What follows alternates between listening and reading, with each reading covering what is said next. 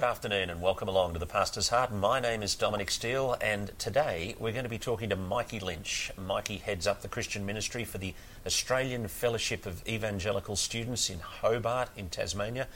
He also looks after, or is the chair of the Vision 100 church planting network in the state of Tasmania, and he's a director of the Geneva Push. He's going to come and talk to us today about the whole subject of sacrifice. And Mikey, it's great to have you with us. Good to be here. On the Pastor's Heart. And when you and I were talking on the phone about you coming and having a conversation with us, sacrifice was the obvious topic because you've written a book on sacrifice. Yeah. Although it doesn't actually say the word sacrifice on the front cover. It says the good life in the last days. And there's an ice cream there. There's the little subtitle as well, making choices when the time is short. And I think it's in keeping because the overarching category is not sacrifice, as if somehow there's something good about sacrificing in and of itself. The overarching category is doing what's good and doing what's loving and doing what honours God. And that may involve sacrifice for a range of reasons. One of the big ones, which is because the time is short, because we're in these last days. Yeah. Now, you've said you've written it for the strong and sacrificial person, but also for the bruised reed and for the preacher-teacher. And we're, of course, talking mainly to the preacher-teacher on the Pastor's Heart. I'm going to ask you a whole lot of questions about the book, but my first one, I'm going to push you on this, because we're interested in the heart of the pastor. How is this whole topic of sacrifice, and how's it personal to you and to your family, to your wife? So I wrote the book because I wanted to read the book, and I think that's often the case. People either write books because they want to read it, they see someone else needs it, or they're trying to build a ministry and kind of make a profit off selling books, which is the worst reason, right? Many people make money. So I wrote this because I wanted to think through the issue, and I wanted to have the book, and so I wrote it because I didn't think it was quite out there. And I wanted to write it because I needed to understand this reality, as you say, for myself and my family, as well as for, I think, the right conduct of my ministry. Yeah. And so at the beginning of the book, in the dedication, I dedicate it to my wife, saying that in many ways we were writing the book with our lives and trying to figure this out together well before I then put fingers to the keyboard and actually wrote the book. I don't give lots of personal examples. There's almost nothing. I came out and thought, I know you're a roller skater. Rollerblader. Yeah.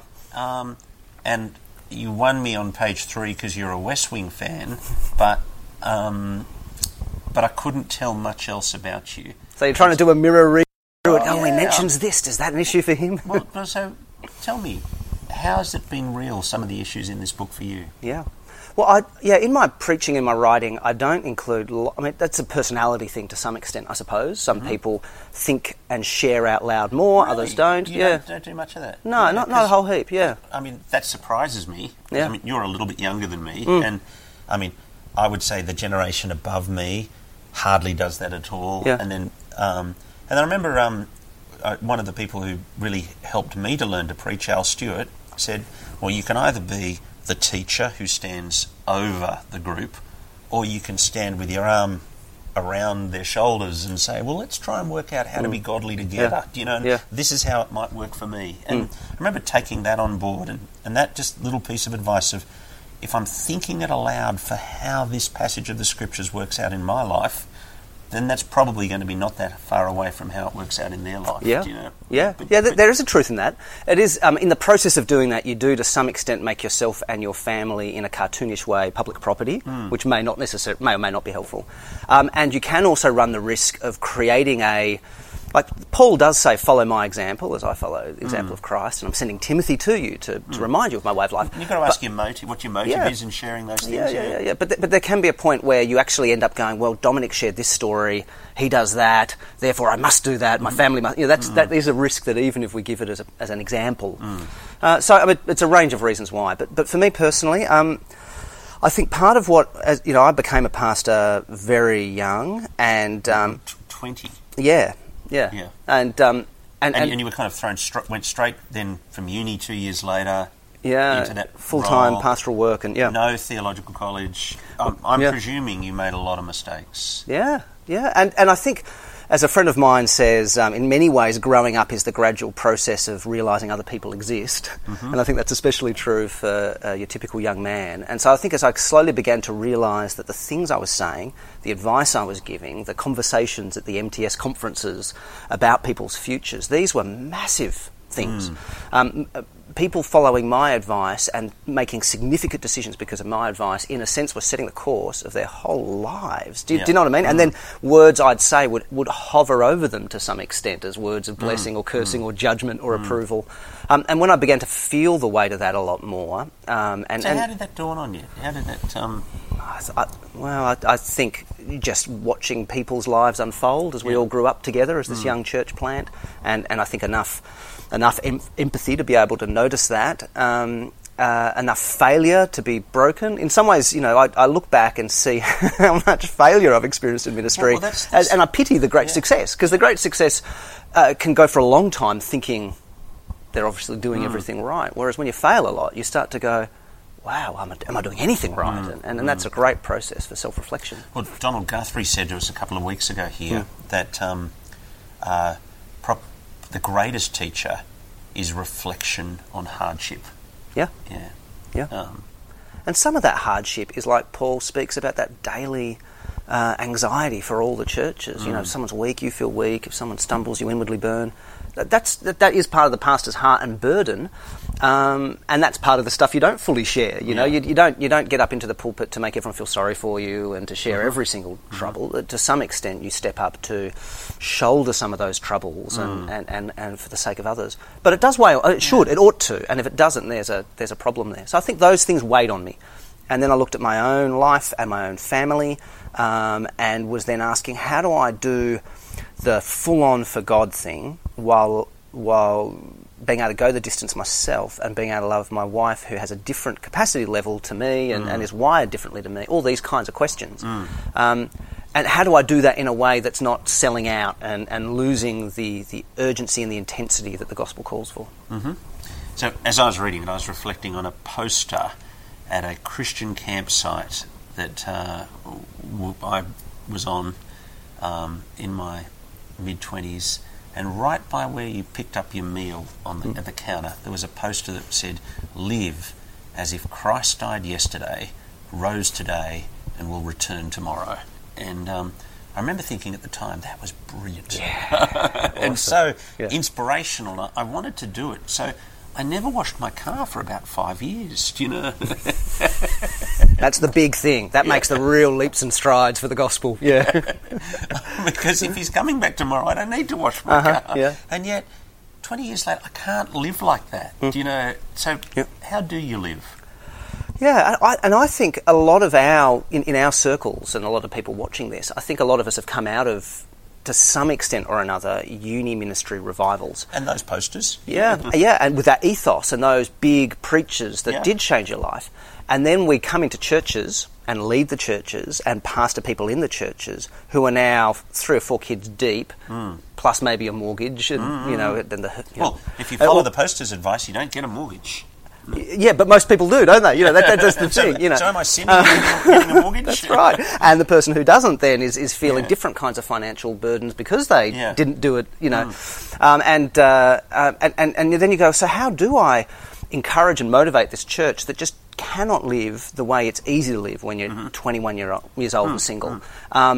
Should they feel guilty that they're not, or is there more to the Christian life than that? Yeah, all that. That's the questions this book is sort of exploring. So now what's the answer then? Well, there's about 50,000 words to give it to you. We've got 10 minutes. The big answer that I come to at the end of the book is ultimately Christian freedom says that the way in which we live out the Christian life is in a range of ways. There's no single way. So in part the answer is it's complicated and we have freedom to do this in a range of ways. On the edges of that, some things must be right and some things must be wrong, though. Yeah. But not as many as we fancy they are. We start to then create these rules. It's, you can't wash a car, or you can't have a mortgage, or you can't travel to Europe, or, we set up all these things that we fancy must be those edges.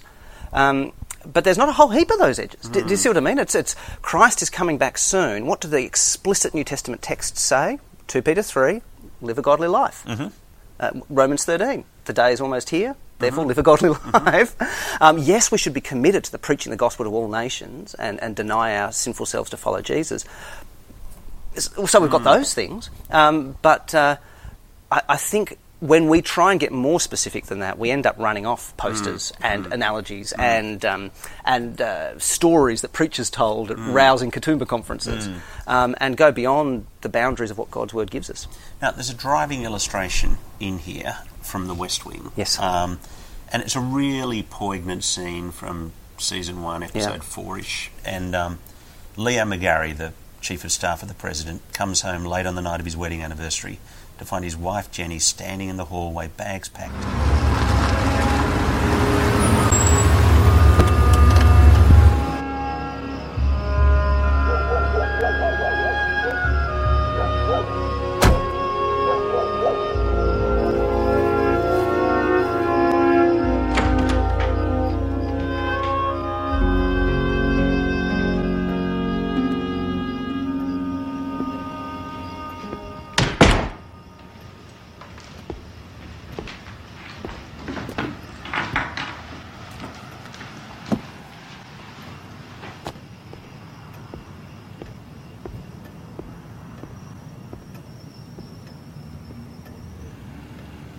Jenny?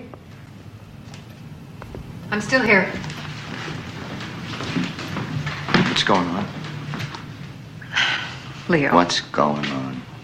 Honey, I'm so sorry you went to all this trouble. There wasn't any trouble.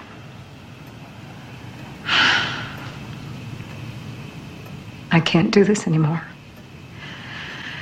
This is crazy. I don't want to live like this. I just can't. I'm sorry about the anniversary. It's not the anniversary. It's everything. It's the whole thing. This is the most important thing I'll ever do, Jenny.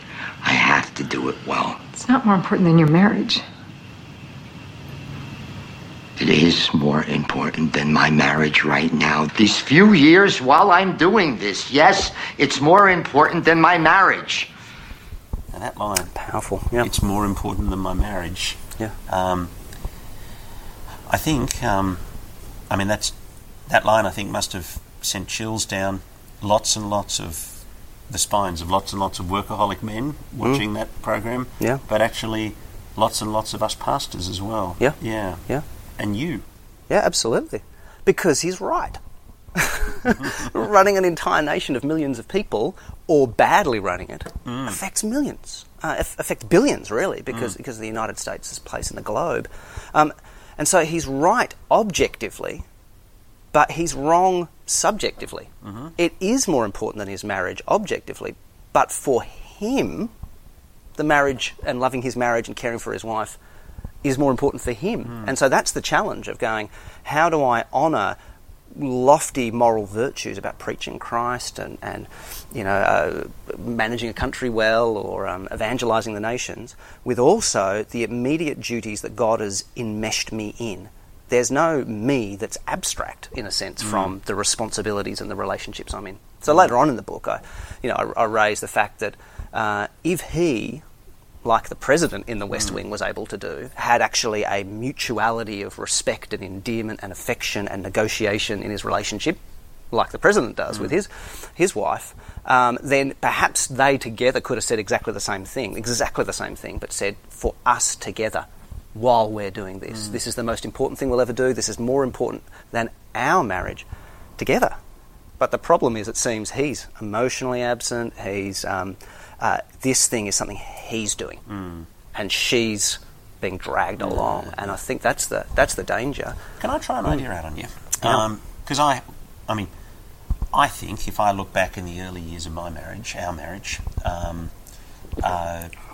I think that I had been busy saving the world, or attempting to save the world, and I was certainly faithful to Kathy. But it was kind of like I did the minimum to stay in the fence while my energy and heart went into saving the world. And we had for some reason or other, we had a guest speaker from outside our tribe at a marriage enrichment course. And he said something that I don't think I'd heard before. which was that the goal of marriage wasn't faithfulness, that was a low goal for marriage, that the goal of marriage was oneness, and that God wanted to make the two one. Yeah. And so if God really wanted to make me one, then part of my obedience was focusing on becoming one with Kathy and knowing her, and it wasn't enough that to be faithful is a low goal, but to be one with her is to be obedient, to be doing what God...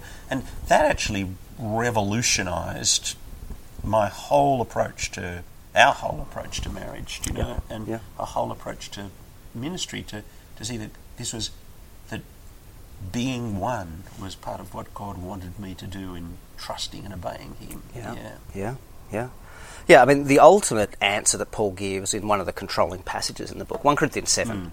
Which you spend a lot of time on. That's right. If the time is short and the gospel is the key priority, then what should you do? Well, surely you should be single. Because singleness gives you, all things being equal, a greater amount of time and singleness of focus to give to the kingdom. And yet, even on that, he says that's better. Because of that, for that very reason, it enables you to focus on the work of the Lord in a more undivided way. But he still doesn't command it, So he says, this is better. I'd like you to be as I am. I commend to you considering to be as I am. But each one has a different gift. If you've resolved in your heart to get married, then get married, you do good. And so that, and if you get married, then it actually is your duty to be divided between serving the Lord in His gospel work, and he uses that language. It's interesting. Divided between loving your spouse and the work of the Lord. Now, of course, loving your spouse is part of how you love God, and you disciple one another.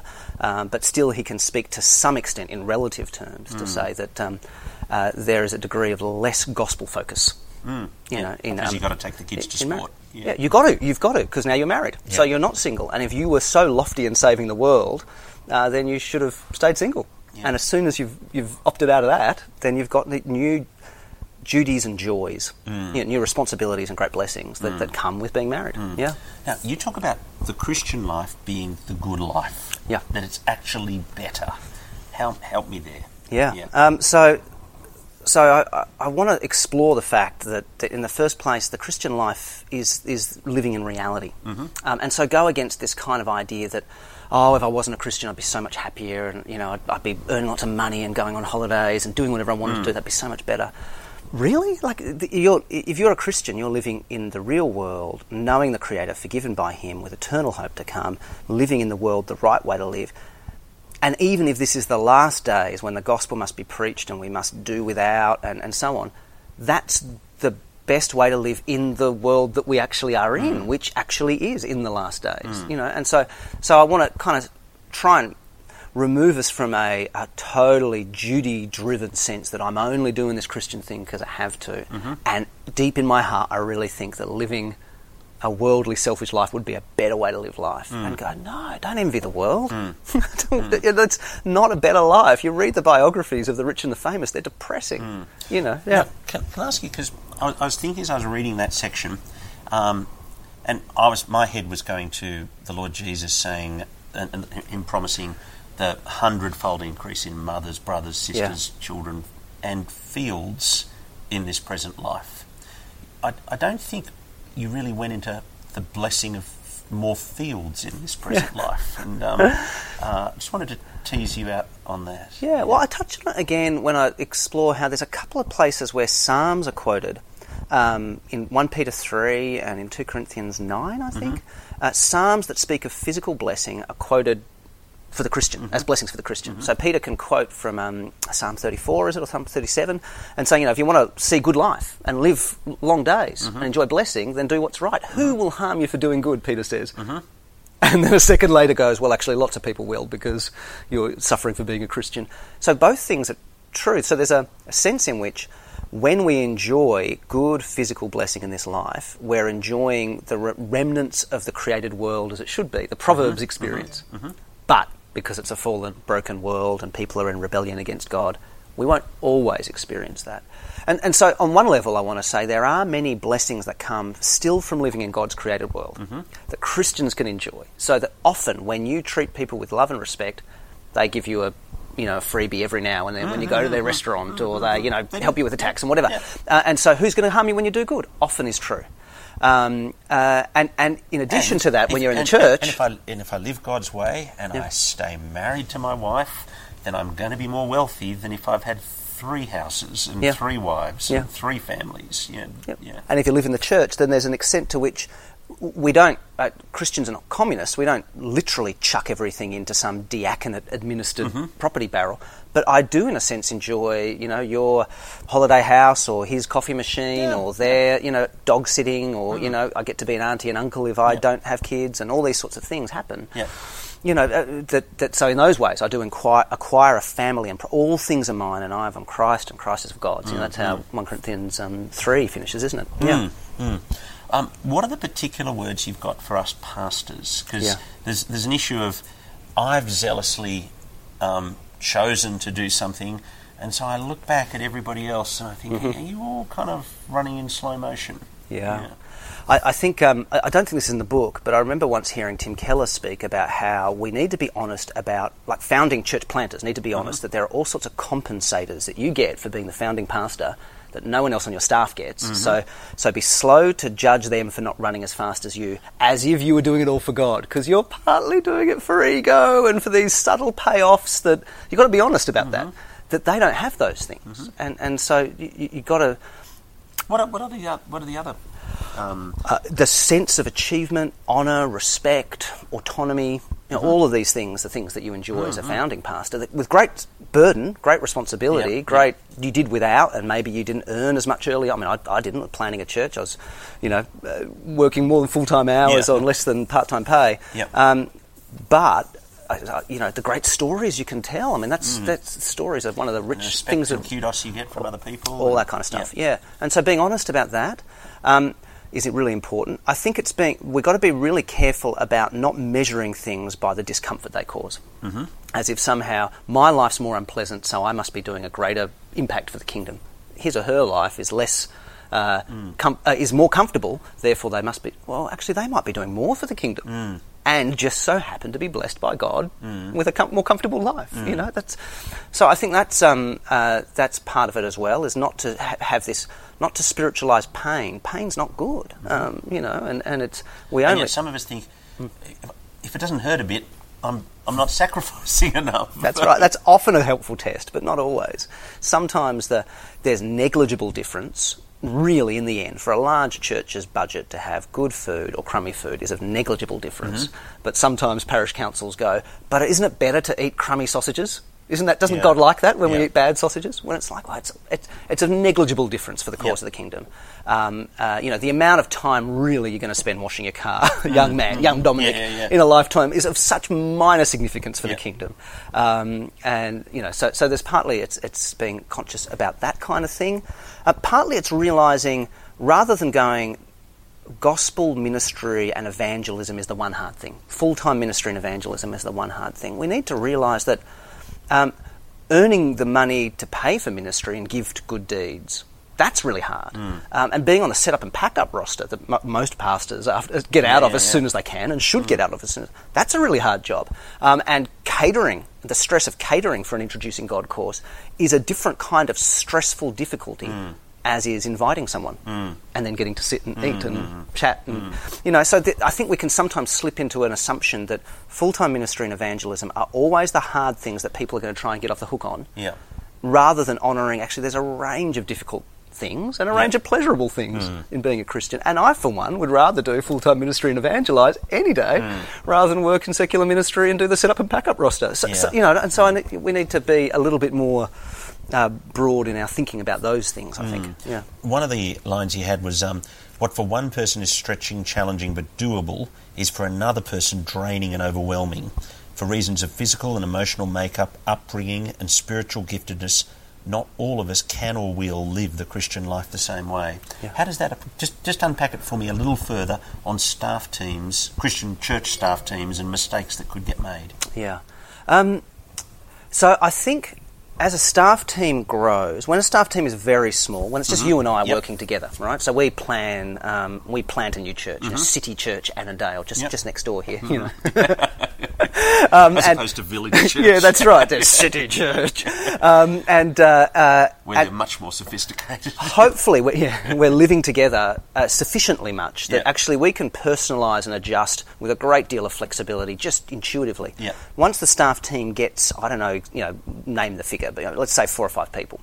Suddenly it's harder to be as much in everyone's head and have the same degree of rapport, so that you can follow all the cues, read all the signs, and tweak expectations. I think you need to shift for the sake of love and Christian freedom to actually getting some policies in place, I think. And allow, for example, talk about things like minimum leave and sick days. That shouldn't be the thing. But it's a way of protecting people about minimum reasonable care.